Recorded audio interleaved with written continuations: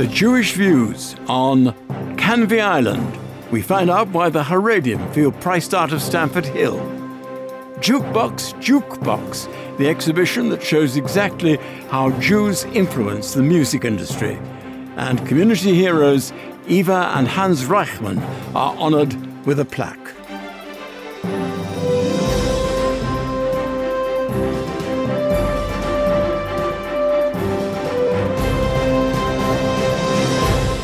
But first, with a roundup of the Jewish news this week, I'm Vivian Krieger. It's been revealed that the entertainer Christopher Biggins is to visit Auschwitz. It comes after he was removed from Channel 5's Celebrity Big Brother show for making a Holocaust joke about gas chambers aimed at Katie Waisel, a former X Factor contestant who is Jewish. Following his eviction, he told Jewish News that he'd apologised to Katie and that he also wanted to apologise to the wider Jewish community. But a 14-year-old video clip has emerged of Biggins dressed in a Nazi uniform, which was apparently part of a spoof television game show. A visit Biggins is making to the Polish city of Krakow had already been fixed for October before his TV eviction. Auschwitz is nearby. Ivan Lewis, the Jewish MP for Bury South, has failed in his bid to be Labour's candidate for Mayor of Greater Manchester. Mr. Lewis came third in the contest, which was won decisively by Andy Burnham, who is currently the Shadow Home Secretary. Russia has admitted operating a stray drone which was seen flying over Israel 3 weeks ago. It prompted a military response from the Israeli Air Force, although surface-to-air missiles and air-to-air missiles which were fired at the drone failed to hit it. Russia claimed human error caused the drone to stray over the Golan Heights, but defense analysts say the Russians may have been testing Israel's defensive capabilities. 2 refugees who were active in London's German Jewish community after escaping Nazi oppression were honoured at an event to celebrate the 75th anniversary of the Association of Jewish Refugees. The AJR chairman, Andrew Kaufman, announced the installation of a plaque in honour of Hans and Eva Reichmann and said it was for their contribution to the understanding of the culture, heritage and history of the Jewish émigrés from Central Europe. And we'll be finding out more about the unveiling of the plaque from Andrew Kaufman later in the show. And finally, 2 former Israeli soldiers living in Miami are selling Trump and Clinton kippot and keeping a running tally of sales to gauge support levels for the 2 presidential candidates among American Jews. Uri Turk and Yehuda Moskowitz revealed that so far Trump is ahead with 91 to Clinton's 49. That's the news. For the sport, we're joining Andrew Sherwood. Thanks, Viv. Yarden Gerby claimed Israel's first medal of the Rio Olympics when she won bronze in the under-73 kilogram judo event. Only the 8th Olympic medal the country has ever won. She also became the first Israeli female winner in 24 years. Elsewhere in Rio, Ali Reisman captained the US gymnast team as they retained their gold medal in the all-round team event. The 22-year-old also led the team in London 4 years ago. And finally, boxer Tony Milch claimed his first title at the weekend when he beat Konstantin Alexandrov on points to land the International Challenge belt. You can watch his title win and follow the progress of the Israeli and Jewish athletes in Rio at www.jewishnews.co.uk. Thank you, Andrew. Welcome to this edition of the Jewish Views. I'm Clive Roslin, and let's start as we always do with a look at your edition of the Jewish News for this week. Joining me in the studio to go through it is editor Richard Ferrer and online editor Jack Mendel. Welcome to you both. And Richard, let's start off with the front page. Yeah, front page, as it often seems to be these days, is all about Labour.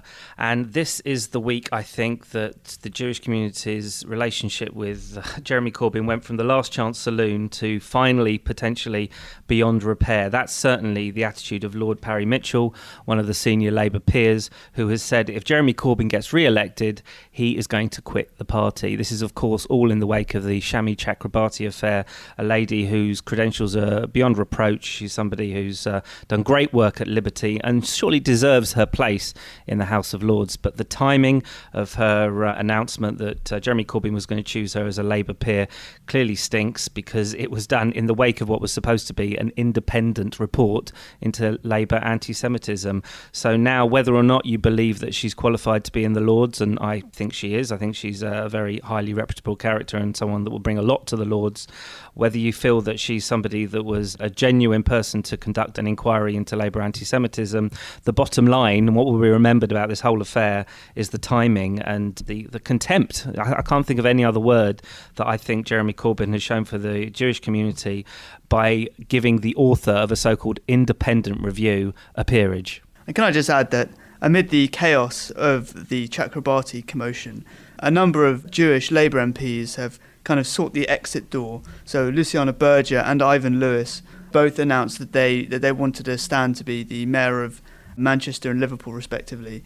And they both came third place in the Labour nomination this week. So the immediate future for Jewish Labour MPs looks quite sketchy, especially as Jeremy Corbyn looks as if he may win the Labour leadership battle.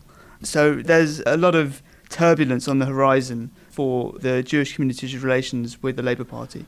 Yeah, it's a very good point. The mayoral elections, I think, particularly for Lewis and Berger, were kind of the last helicopter out of Saigon in terms of the Labour Party for the next 4 years, because if you think it's got mean and nasty now, it's going to get far worse after the Labour Party conference in September, when Corbyn is inevitably reinstalled as party leader. Then the purge will really begin. The moderates, the Blairites, they're all going to get deselected, and you are going to end up with a Corbynite party that is unrecognisable to any Labour Party, certainly that's existed since Michael Foot, maybe even before.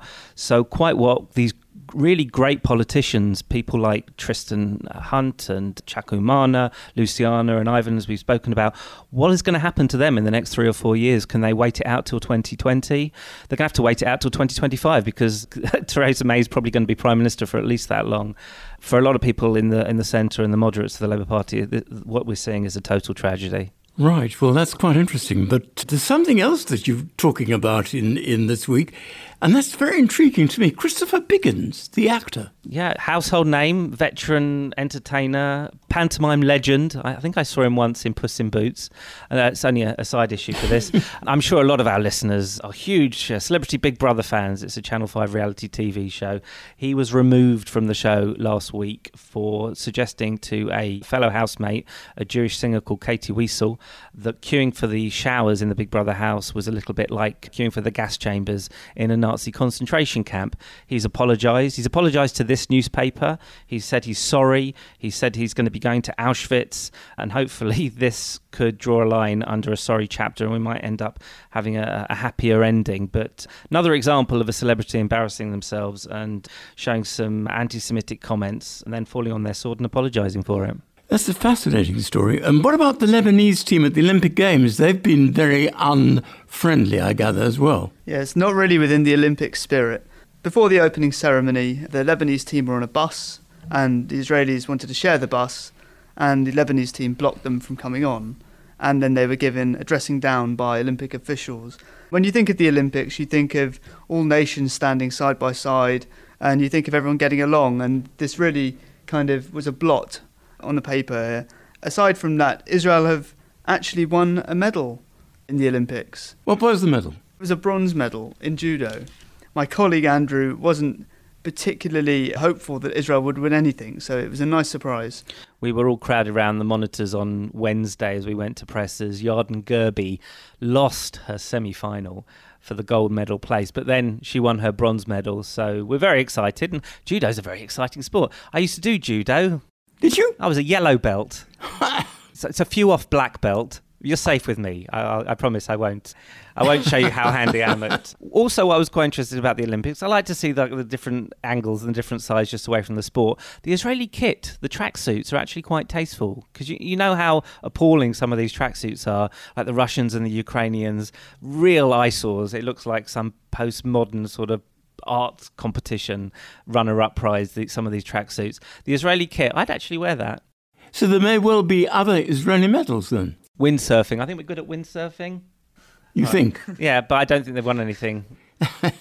And can I just also say, you may remember a couple of weeks ago, we covered Sharon Berger's fight with leukemia. She has a matter of weeks to live. This week, the Jewish News actually got involved, and we all took the swab test to see if we could be a donor match. And I'd urge everyone to do the same, to register to see if you can be a donor too. And the website you can do that at is www.dkms.org. jews.org.uk. A very worthy cause indeed, and thank you for that. Now, without being a name dropper, because I've met him, you have an interesting story, I believe, about Howard Jacobson, the author, and table tennis? Yes, the eminent Howard Jacobson, one of our foremost authors. He and I share a great passion for table tennis. I know you and I share a great passion for cricket, but I grew up playing table tennis. It was my most favourite sport. I grew up with the likes of Carl Preen, Desmond Douglas. Any table tennis aficionado will know those names. And also, it's a very popular Jewish sport. Zach Zelaznik, Dov Katz, Eli Barati, these guys play currently and to a very, very high standard. Well, JW3 is celebrating the Jewish interest in table tennis with a ping pong festival coinciding with the Olympics. And we have an interview with Howard Jacobson about the JW3 exhibition, about his love for table tennis, about why it's the only sport really that Jews play and Jews excel in. Howard Jacobson is one of my favourite authors and my favourite sport, so it's a perfect combination in this week's paper. Do you explain in the article why Jews play ping pong? Well, it's a kind of indoor game in the same way that kind of tiddlywinks or snooker or darts. It's one of those sort of games that I think probably we're more comfortable with because we don't have to wear too many kits and we don't have to train too hard. And there's less scope for arguing, I think, as well. Yeah, arguing? Yeah, when you have Jews playing sport, there's often arguing. Well, I play cricket on a Sunday, and it usually ends up in an argument. What do you mean you say you're not up when you're out? Yeah. Not to take too much away from table tennis. I mean, it requires great rhythm, dexterity, coordination. It's a fascinating game, and the ball flies at 100 miles an hour, and the spin and the side spin and the back. It's very, very skillful and a real spectacle to behold. I'm not sure why Jews are particularly drawn to it, but it's obviously a very cheap and easy sport to take part in. And certainly growing up, going to Maccabi and these sort of places, table tennis tables are just commonplace. So it's just an inexpensive and social thing to do. Well, that's fascinating. I've learned something from you. I learn something from you every week, but I've really learned something from you this week. And that's where we have to leave this week's look at the paper, but thank you both very much indeed. Don't forget, you can pick up your copy of the Jewish News every Thursday across London, or read the e-version at jewishnews.co.uk. When you think of Haredim, what area do you associate them with? Golders Green? Stamford Hill, or do you think of Canvey Island? Well, members of the Stamford Hill community have started to fall victim of the London housing market. Subsequently, young Orthodox families have started moving over to the Essex coastal town in a bid to find affordable accommodation. To find out more about this newly expanding section of the community, I've been speaking to Joseph Stober, a member of Canvey Island's Orthodox community. I started by asking him, why Canvey Island? It's a very good question. We as a committee, we saw the problem quite a few years ago, and it's getting worse and worse and worse. I'm only one of the committee. We have a committee about 6-7 people who are busy with the problem of accommodation, housing for Orthodox Jewish people, everybody actually. And we went around to several places. It's either too expensive or you don't have availability. You see, beside the price, they have to be available. If you go out in a community, you have to have several dozen houses minimum available immediately.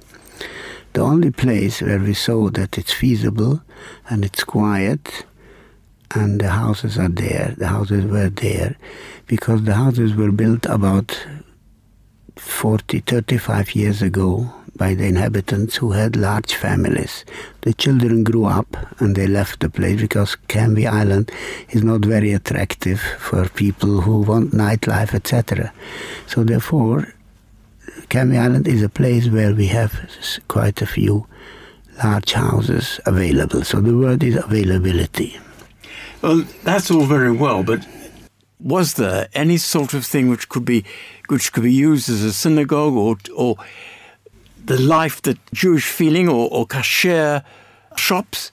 Actually, the thing that clinched the deal, that clinched the place, Canvey Island, was the fact there was an empty, large school building, quite like a small campus, quite a few buildings, and it was closed because the local government decided it's a bit out of the town. It has to be more in the center, so they were building another one, and this place was kept waiting for 6 years nearly, and so we picked it up. Once we have that main building, which is a school for boys, for girls, a yeshiva for adults, and obviously a synagogue for and all the other bits and pieces. So that clinched the place. So you turned part of the school into the synagogue? The whole thing, yeah.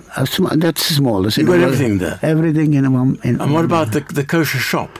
Kosher shop is not a big problem because anybody can open a shop and bring. It's not very far from London. How far is it? When there's no traffic, it should be 45 to 50 minutes. Oh, it's as close as that? Yeah, close to that. And then the worst, the longest that it took for some people that lived there already, even in rush hours, was 1 hour and 10 minutes. That's all? That's all. Ah, and what about the people who were there already? Did they accept you well? Oh, they were extremely happy, not so much... I think for them it's an honor that people are leaving glorious London and coming to live in Canvey Island. I mean, for us, this is all beautiful because there's no beaches, there's no nightclub, there is no casino, which is all advantages of our community. Yes, indeed. We like it very much. And the people are very friendly people, the middle-class people, working class, and very, very, very friendly. Because when you look at the houses that people are living in North London, in Stamford Hill, those houses are enormous and beautiful, and people are used to those sort of houses. They're not going to find houses like that there, are they? The houses there are also 4 or 5 bedrooms. Are they really? Oh, yes. But you're right, they're not so tall and not so spacious. And the tall and spacious houses, most of the places became now converted into flats. So you cannot find a house like you're used to in Stamford Hill. And who needs the very tall ceilings and all this? You don't need it, no. So it's more modern. The Canvey Island houses are more modern and much more pleasant. Yeah. So how many people are living there now? I've got a feeling it's about 60 families? We are moving out slowly. No, not. We aim to have 50, 60 families because this is only a pilot scheme. We find that the solution for the housing is to branch out satellites, like in olden days before the war. The Jewish population was not only in Budapest or in Bucharest or in Vienna. They branched out. They went to the small places, and I think that is the solution in England as well. But the problem, I would have thought, I mean, I'm only guessing, but the problem must be, how do you build it so that you're still living the way that you desire to live when there's just a few people living there? It must be very difficult. I don't think it's difficult. It's very, very sweet. That's how it used to be before the Second World War. There were small communities. This building, what we found, again, this is the crunch, because you have everything in that building. A mikveh, yeah, that's very important. Very important, a synagogue, and the main thing is the education. You see, so many communities got lost and got assimilated because they arrived to America or even to England. They built big synagogues, but no education for the children, so the next generation was gone. That's why the most important thing is schooling. So in some ways, this is better to keep all the people going on for the generations to live there than to live in Stamford Hill, because there's too much, could be things that drive people away, perhaps. I don't think there's a danger to that. You're not? No. The only thing, the people that don't have where to live. It's not a matter of leaving Stamford Hill and going to Canvey Island. The place going somewhere because they don't have where to live. Many couples get married and live with the parents because there is no accommodation. Simply none. So I would have thought that from the parents' point of view is a lovely thing. You've got your children and your grandchildren, hopefully, all living with you, and then I suppose it grows into a huge Exactly. Yes. Exactly. That was the problem, why people didn't realize. Second World War wiped off 6 million European Jews. Just a few people remained here and there. They started resettling in England, for instance, in London. They bought a house. And 25 years, nothing has changed. But then all of a sudden it started multiplying, large families. After third generation, it's... Do you think it's going to be like that? Do you think others will follow you? Oh, yes, absolutely. And I would like to... I'm encouraging anybody and everybody who wants to do it. I'm prepared to help, because I can see that is a solution. If other Jews who are not Haredim were to want to come there, would you accept them? Of course, we are not the owners of Canvey Island. Canvey Island is a free place. They might not want to send their children to our institution because it wouldn't fit in. But Canvey Island, if they want to come and pray in the small synagogue that there is there, why not? And how do you create the synagogue there? How many people did you say were there at the moment? Within the next 2-3 months maximum, it should be about 50 families. 50 families. Mm-hmm. How many are there at the present moment? As we speak, they're moving out slowly. So there were people that bought houses so far is about 21, I think. Mainly, the main worry ours is to find houses for those people that are not fortunate enough to be able to buy. So we want some institutions and charities to invest in a few houses to give for the less fortunate people. When you want to have a Shabbat service, you've got enough people to have a proper minyan. Since 4 weeks ago, every day, not only Shabbat, every morning and every evening has been a proper minyan. Proper minyan. Yeah. So that problem is put on one side. Yeah. Now what about the kashrut? The kashrut starts in the kitchen. So the only thing that the people had to do when they moved in, they had to put in a second sink into the kitchen. Obviously, yes. Now, all the other things they bring from London at the moment, and there's somebody is starting a grocery soon in the place. So all the shopping has to be done in London still? Yeah, but it's 45 minutes, not a big deal. Yeah, it's not a big deal. But it can still be a drag to have to go into London. It will be. There is somebody who started already, but it's not a proper... grocery. He's starting to bring you milk. If he buys 1 bottle, he buys 15 bottles, for instance. Yes. The thought, though, do you think Canvey Island will ever grow into the equivalent of Stamford Hill? Will it be as big? I don't think so. No, I don't think so. It will be a nice satellite and will be several more. I don't think it will grow as... It hasn't got the space. It hasn't got the capacity. So it will be... not a small, but not a large community. It will be a very pleasant community. I mean, I haven't got a crystal ball to know exactly what's going to happen, but we are aiming to have it a nice size community, that's certainly not competing with Stamford Hill or Golders Green. Will you be moving there yourself? No, I don't need it because I've got where to live. The whole idea is for people that don't have where to live. Joseph Stober from Canvey Island's Orthodox community telling me why members of Stamford Hill Haredim are moving over to the Essex coast in a bid to find affordable housing. You're listening to the Jewish Views in association with the Jewish News. Still to come on this edition will be our Jewish Schmooze. And today, Adam and I will be joined by founder of the Jewish Poetry Society, Judy Carbritz, and retired audiobook reader Denise Asserson. We'll be discussing Jewish influence on the music industry. Plus, Diana Toman will speak to Andrew Kaufman from the AJR about the unveiling of a plaque to honour community heroes Eva and Hans Reichmann.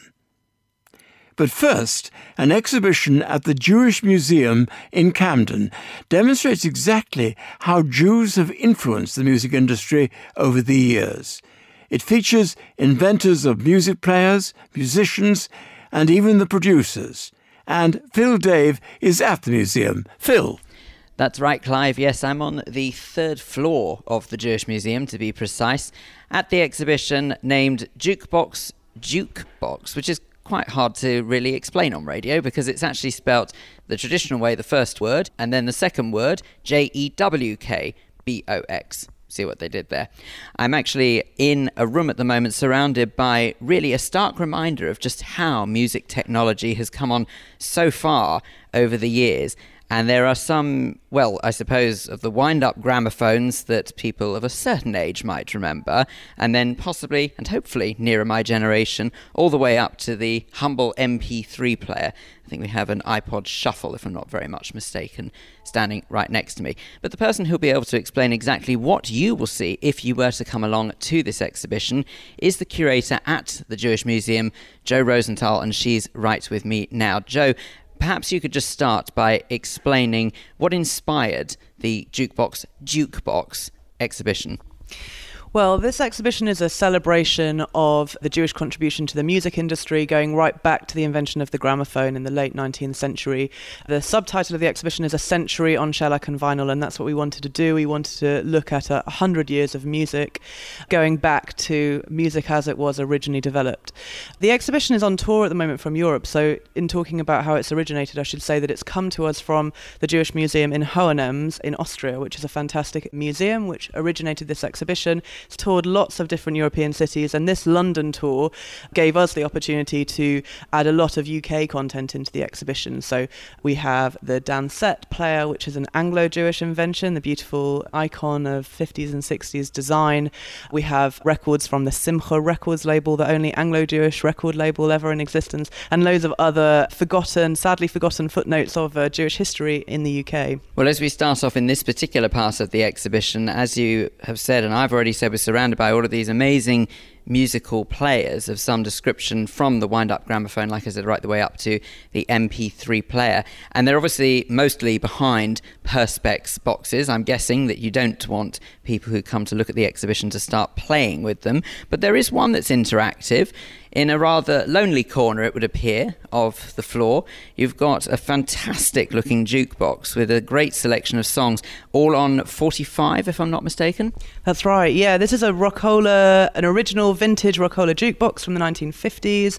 It's programmed with 120 songs of Jewish interest or written by Jews or around Jewish heritage. So it's not that often that you get to choose songs from a jukebox covering a selection of musicians, including people like, well, there's Billy Joel and Lou Reed, but just reading off the names in front of me, there's also Esther and Abby Ofarim, there's also Al Jolson, Kurt Weill, Sophie Tucker. It's an amazing array of records, and yeah, it's free to use, and visitors love it. They just stand here for hours choosing the records, and it's a lot of fun for younger people, obviously, as well. Every selection that you make takes quite a few seconds for the record to come on, which surprises our younger visitors. And with the younger visitors, do you ever get to see their reaction when this is how music selection was at its finest all those years ago? Now, of course, we take it so much for granted that we can fit thousands of digital songs onto a portable player. But of course, this used to be pretty much one of the only ways to do multi-track choice before. Yeah, definitely. I think most people of a certain age don't seem to understand what it is, don't know how to use it. It takes quite a lot of education, actually, to get a young person to engage with something like this. And for one of those reasons, I added a film to the exhibition, which is a wonderful piece of British film history from the British Pathé Archive, just showing how gramophones work, how music is created through a needle hitting a groove on a record, which we forget is, in many cases, just not something that most people today would understand in any way. And I think it's very easy for us to note the Jewish artists, of which there are so many over the decades, who have played their part in the music industry. But of course there were a lot of Jewish contributors behind the scenes as well, whether that be producers or the inventors behind the actual devices we use to play that music. Isn't that right? 100%, yeah. I mean, a lot of the untold stories are some of my favourite stories in the exhibition. We're standing in front of the jukebox, like we said, and one of the most enduring songs of the 20th century, Somewhere Over the Rainbow, or Over the Rainbow by Judy Garland, is on here. People often ask why it's on the jukebox, and it's because it was written by a Jewish composer, interestingly, the son of a cantor in the United States, which is the case with so many of these records. White Christmas, Irving Berlin.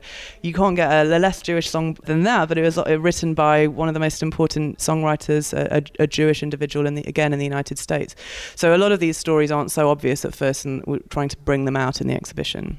Well, just before we move on to having a look at some of the actual music that you've got featured here, I believe that this jukebox makes a rather splendid sound. So can we be a bit nostalgic for a moment? Do you want to line something up just so that we can hear, in terms of it loading a record, how it sounds and what it does? So Okay, so we'll just turn it on first of all. We're making a choice. Oh, look at that. You've got a little row of all of the different records featured in here, and it's on what can only be described as an elongated, what looks like a certain triangular bar of chocolate. I won't advertise, but it's got on all the different sides different tracks and different artists, and you can just make your choice based on the number that you press or the correlating button. So if you choose one, it doesn't matter which one, and then let's just listen to the way this sounds, because it does sound amazing.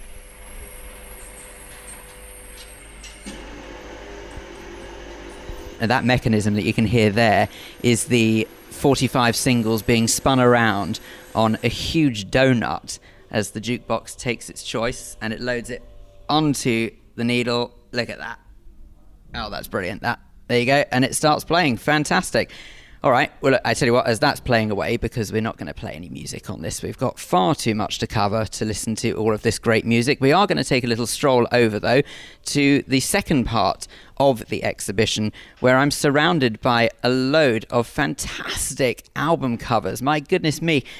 I could imagine that this is sort of the audio equivalent of a full library. Because when you walk into a library and you're overwhelmed with all the spines of the books, here, you're just overwhelmed by all of the different album covers. Perhaps, Joe, can you just talk us through some of the albums that you've got here? And obviously, I can see why they're relevant to this exhibition, but maybe for the listeners, why they're relevant. Yes, well, firstly, I should say the design of the exhibition has been done to make people feel like they're entering into an old school record store. So you have all the records on display and there's a large listening booth in the centre. The wall that you describe is made up of around 500 records, huge number, all lovingly individually slotted into position by us in the installation.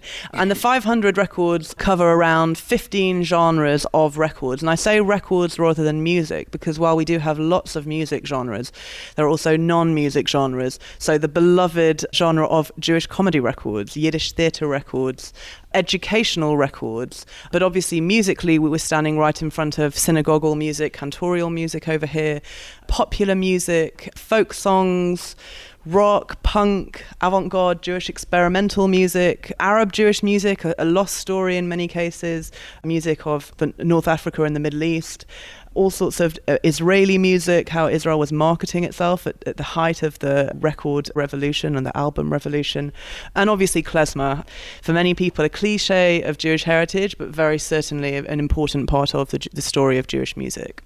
Certainly is. And also I think that apart from the way I could describe being in this exhibition now, it kind of feels as if you're in a little bit of a Jewish branch, if you will, of his master's voice. As you say, you're supposed to be in this old record shop, and that's the way I look at it. And right the way through the middle of the floor is this elongated, lit-up bar with stools that one can sit on. I assume there's headphones there so people can actually listen to the music that relates to the album covers that are actually etched within the bar. Is that right? That's right, yeah. We have around 40 or 50 songs that people can listen to, but importantly, not just the songs are available to hear.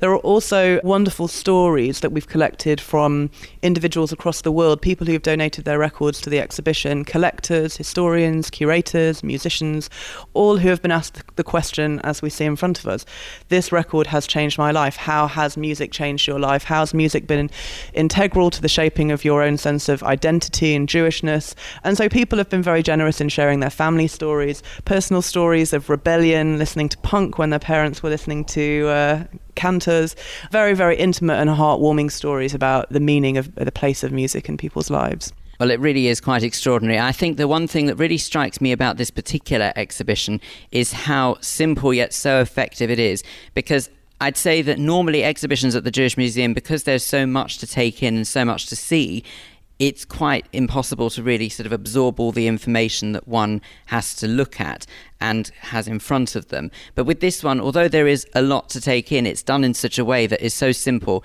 yet very, very effective.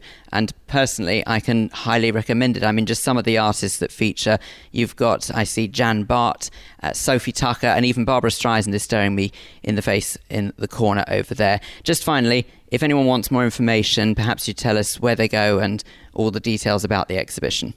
The exhibition is running at the moment and it closes on the 16th of October. So do come along before then. We have a programme of events that are available to view on our website, jewishmuseum.org.uk. Loads of fantastic events, concerts, talks, walking tours, DJ workshops, late night events with all sorts of celebrations of record culture and music culture. So please do come along and take a look. Brilliant. Well, thank you, Joe, very much indeed. And, well, Clive, if you do ever feel like sort of popping down to the Jewish Museum and having a little bit of musical nostalgia, I can highly recommend it. But in the meantime, it's back to you. Sounds fascinating, Phil. Thank you very much. Phil Dave at the Jewish Mueseum Camden there, finding out more about their exhibition Jukebox Jewkbox, which runs until the 16th of October 2016. For more information, you can always go to jewishmuseum.org.uk. If you would like to get involved, we'd love to hear your Jewish views. You can email studio@jewishviews.co.uk or you can contact us via social media. Find us on Facebook by going to facebook.com/jewishviews or on Twitter we are @JewishViewsUK.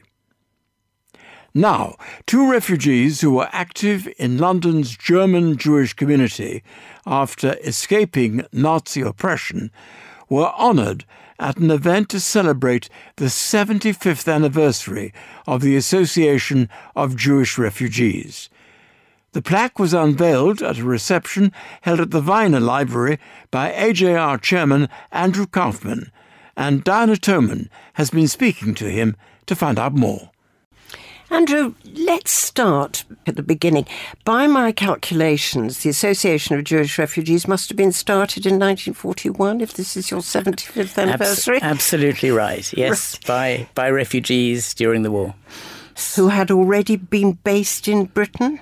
Yes. For example, my father was already in England and came in 1933. So there were plenty of refugees who came before the war. Obviously, a lot were interned during the war. In the Isle of Man? Exactly, on the Isle of Man. And the university there, and were only gradually released during the war. So we really only became effective after the war. As an organisation? As an organisation, yes. I see. And you are the chairman of that organisation? I'm the chairman, yes. I've been chairman for the last 20 years. Oh, yes. I see. Not just that off now. Yeah, it's a long time. Yes. So you all must have been hanging out, or your father must have been with his contemporaries in the Cosmo in Finchley Road? Absolutely, yes. We went to the Cosmo as well, sadly missed. Sadly missed. So that's the 75th anniversary of the AJR, and I gather that this week a plaque was commemorated in the Wiener Library to celebrate that 75th anniversary. Tell me a little bit about the plaque and who it commemorates. Yes, they have a wall of honour there, which they've inaugurated about 3 months ago, and to various people who spent a lot of their lives devoted to the Wiener Library. This particular plaque was in the honour of Eva and Hans Reichmann. Hans Reichmann was more connected probably with the AJR. Eva Reichmann was the chief librarian at the Wiener Library. So their contribution was pretty immense, I should think, between the two of them. Absolutely. She lived till well over 100. Was a very eminent lady. Even on her 100th birthday, she was telling people about the psychology of refugees and tutoring them. She was an amazing person, apparently. And her husband was chairman, like me, of the AJR. Would they have had anything to do with the formation of the AJR newsletter? Very probably, because I think it started in 1946 or 1947.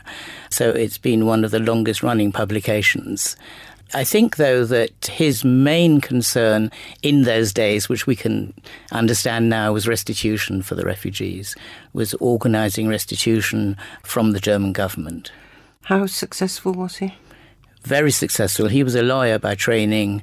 He negotiated with the German government and succeeded in getting restitution for a lot of things that the refugees lost. For example, education.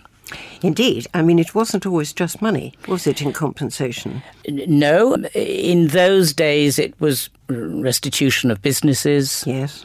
restitution of property where that was possible, and that has been going on for the last 50, 60 years. And would the property have included treasures, art treasures?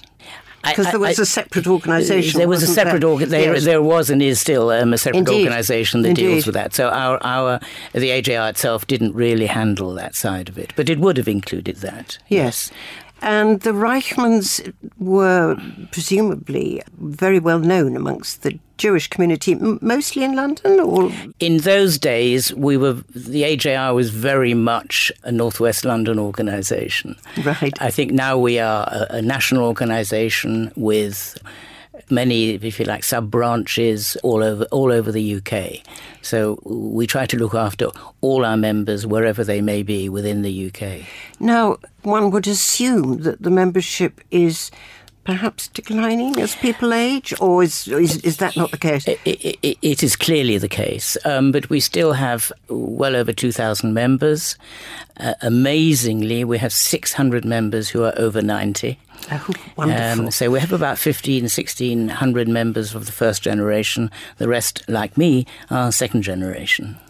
That's very, very, very commendable, isn't it, that the second generation are still waving the flag, so to speak. Absolutely. I mean, it's the second generation these days who run the organisation. Yes, of course, of course.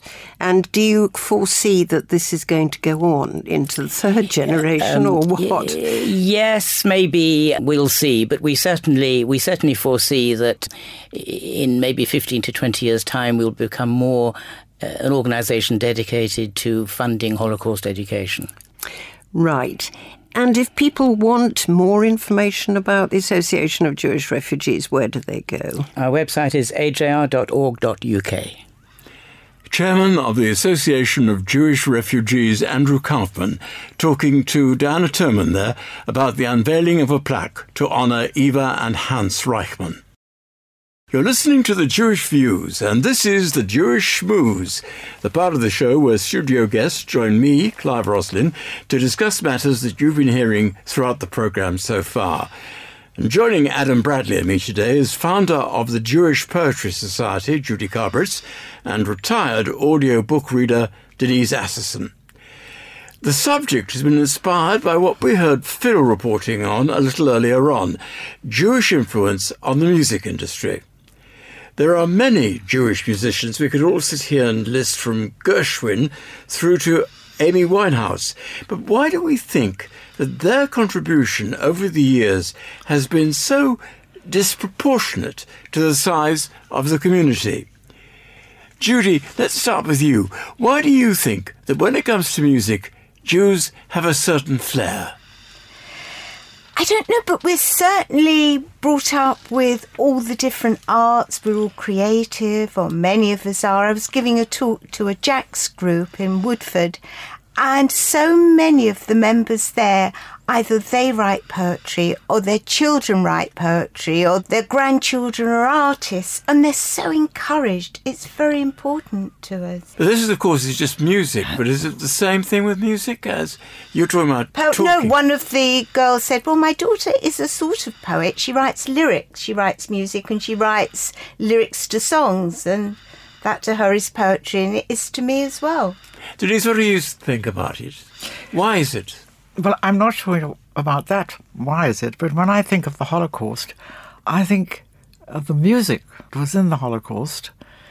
I think it kept them all going. So it must be something that is in the Jewish psyche, has always been.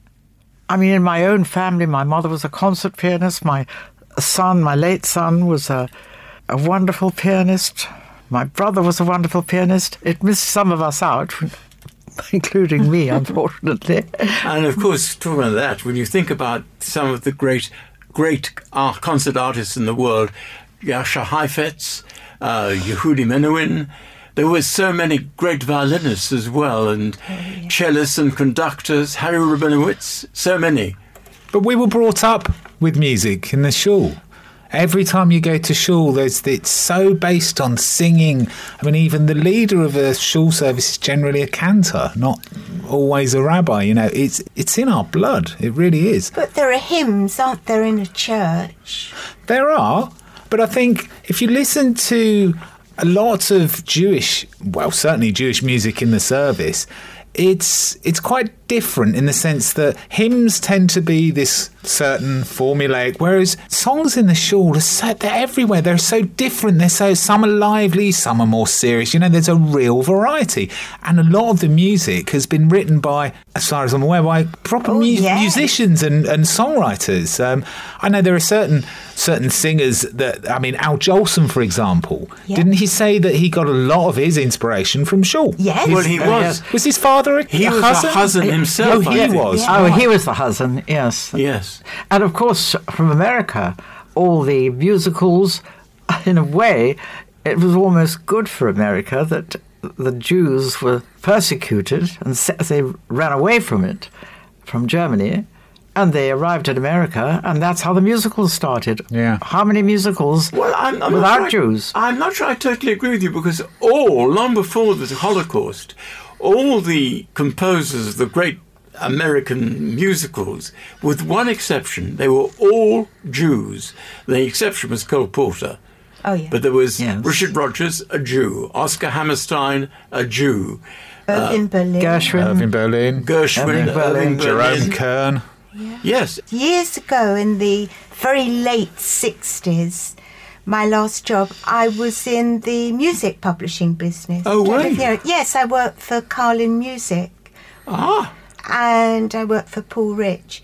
And we had so many Jewish song pluggers, which was the business side of it. And Paul was Jewish, and Freddie Beanstalk, who owned it all, he was Jewish, an American gentleman.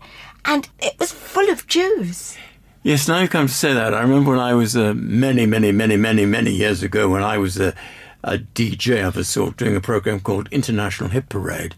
All the people who came to see me and wanted me to play their discs on my program were nearly all, 99% of them were Jews. Yeah. Yes. And from classical music, you've got Mendelssohn, who I know he converted, but he was still a Jew. You've got Mahler, Offenbach.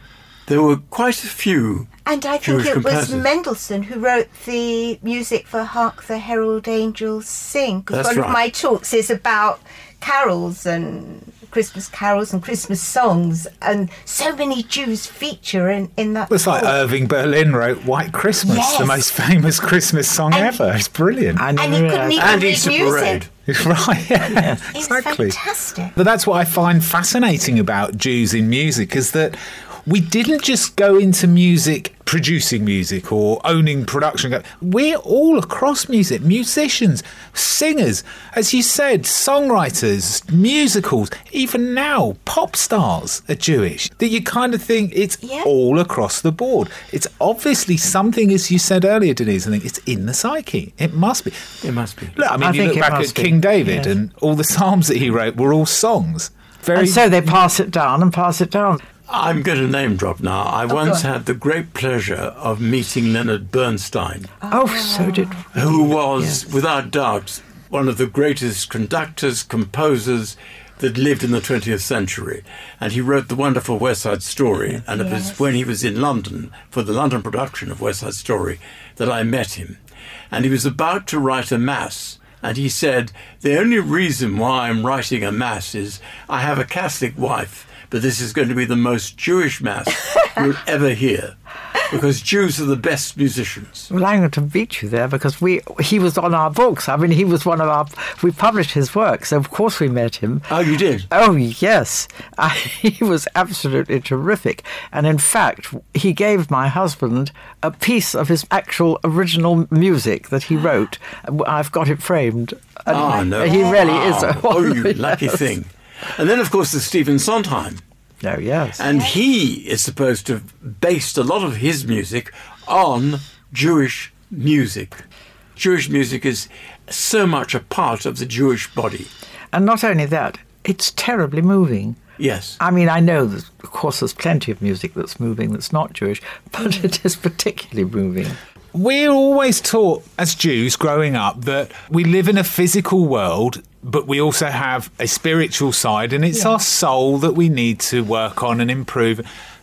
Music is food for the soul. It really is. It creates such feeling and emotion in people. When I was doing some poetry and I could sing but have no music because it's the counting of the Omer, it's a bit, in a way, like Lent. I hadn't thought of this before, but how Christians can't eat certain foods over Lent. They're starved of certain foods. We're starved of music. Yeah. That's a very interesting point. Yes. Hadn't thought of that. Of course, the greatest of Jewish religious music that I know is Kol Nidre. Oh, yes. And that is the most moving, touching, wonderful piece of music. And it's been expanded because it's now listened to by many non-Jewish people, because so many different Jewish musicians have recorded it on cellos, have sung it on violin and on piano. There are many recordings of it that you can buy.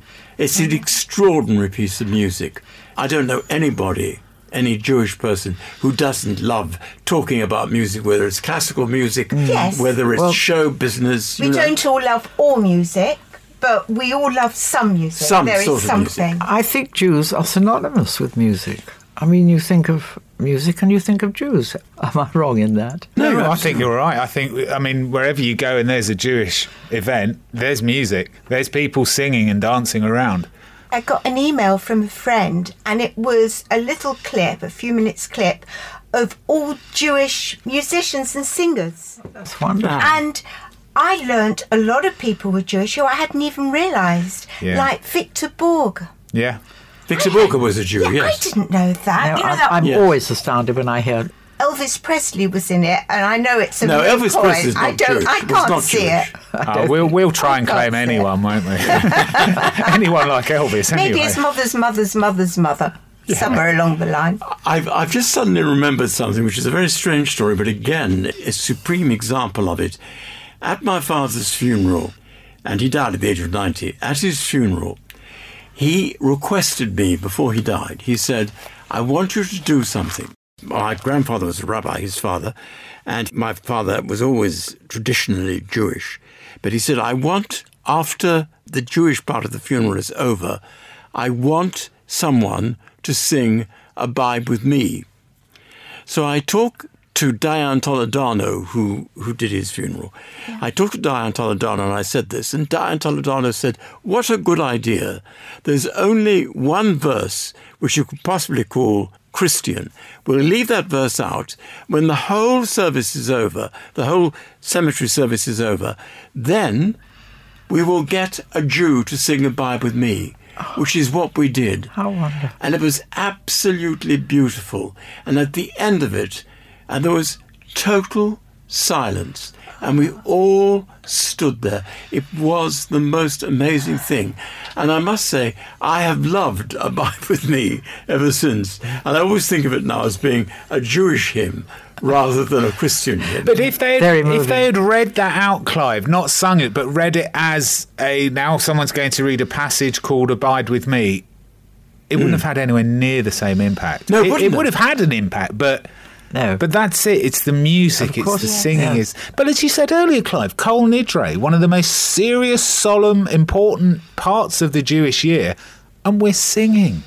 It connects our souls I think you're right. And you know the last verse of Adon Olam, which is sung every Shabbat in synagogue, if you read the translation of the final words there, my body and my soul with God, I face my future unafraid.